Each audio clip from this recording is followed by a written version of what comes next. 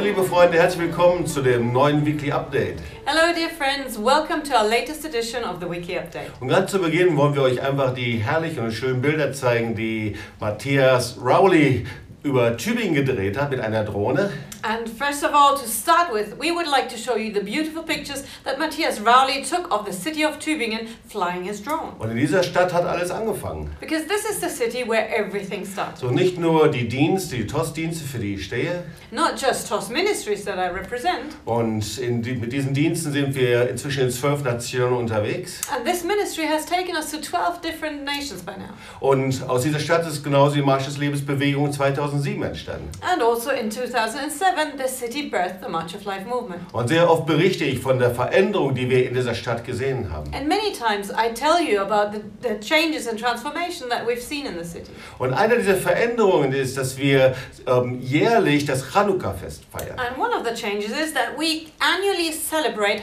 Hanukka out on the street. Und in den letzten 5 Jahren haben wir das zu den Hanukka-Kultur- und Begegnungstagen zwischen Juden und Christen umgewandelt. And for the past 5 years, we've transformed this celebration to a Jewish-Christian encounter and cultural festival. Und haben da ganz besondere Veranstaltungen. And on occasion of this festival, we hold very special events. So, und diesmal wird es stattfinden vom 2. bis zum 9. Dezember. And this time it will take place between the 2nd and the 9th of December. Und ich lade dich ganz herzlich dazu ein. And I want to invite you very warmly. Come and join us. So, was passiert bei diesen Hanukka-Begegnungs- und Kulturtagen? And so what's happening during those days of encounter? So, wir wollen einfach das jüdische Leben in Tübingen, aber auch in Deutschland stärken. We want to strengthen Jewish life both in Tübingen and in Germany. Und es wird mit einer ganz besonderen Event starten. And this time we will begin with a very special event. Und zwar werden wir am 3.12., das ist der Montag, unsere Ausstellung am Tübinger Marktplatz neu eröffnen. On the 3rd of December, which is the Monday, we will begin by a new opening of our exhibition right on the market Und wir square. hatten schon öfter mal davon berichtet, dass in dieser Ausstellung, in einem ganz alten Tübinger Haus, ich glaube, das besteht seit dem Jahr 1475, dass dort diese Ausstellung über jüdisches Leben, über unsere Aufarbeitung und über den Marsch des Lebens viele Menschen berührt.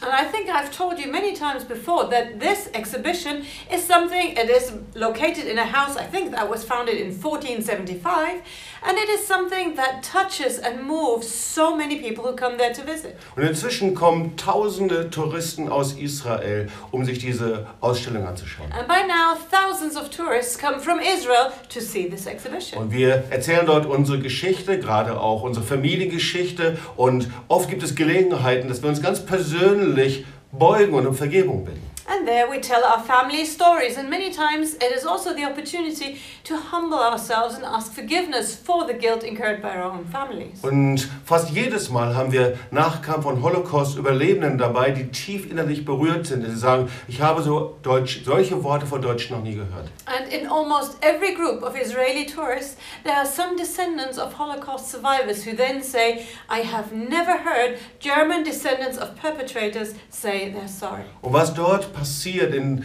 dieser Ausstellung, in diesem Museum, ist einfach, dass Heilung passiert, Versöhnung und gleichzeitig Tränen fließen und Herzen zueinander finden. And what is happening in this exhibition is there is healing, reconciliation, also tears are flowing, and we see a real restoration of relationships. Und diese Ausstellung in diesem Museum, die ist völlig neu gestaltet worden. Und ich lade dich ein zu den Chanukka-Tagen, dass du speziell dort am Montag, den 3.12. um 19 Uhr bei der Ausstellungseröffnung mit dabei bist. And this exhibition has had a complete and thorough makeover, and I would like to invite you at these Hanukkah days to join us in Tübingen on the 3rd of December for the grand opening of the new exhibition. So, du weißt sicherlich, Chanukka ist das jüdische Lichterfest. And I'm sure you're aware that Hanukkah is the Jewish festival of lights. Und das Wort Gottes sagt, dass das Licht die Finsternis durchdringt. And the word of God says that the light is shining in the darkness. Jesaja 60 sagt, mach dich auf und werde Licht. In Isaiah 60 we read, arise and shine.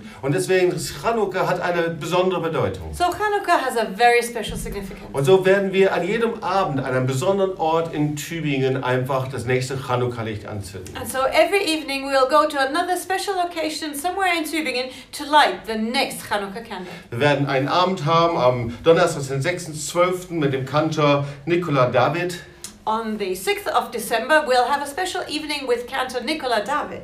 Und wir werden am Sonntag, den 9.12. das Vorrecht haben, Doron Almog bei uns zu haben. And on Sunday, the 9th of December, we have the great privilege of welcoming Doron Almog with Und us. er ist der Gründer von ALEH. He is the founder of ALEH. Diese besondere Arbeit an Behinderten in Israel. It is a very special work amongst the disabled of Israel.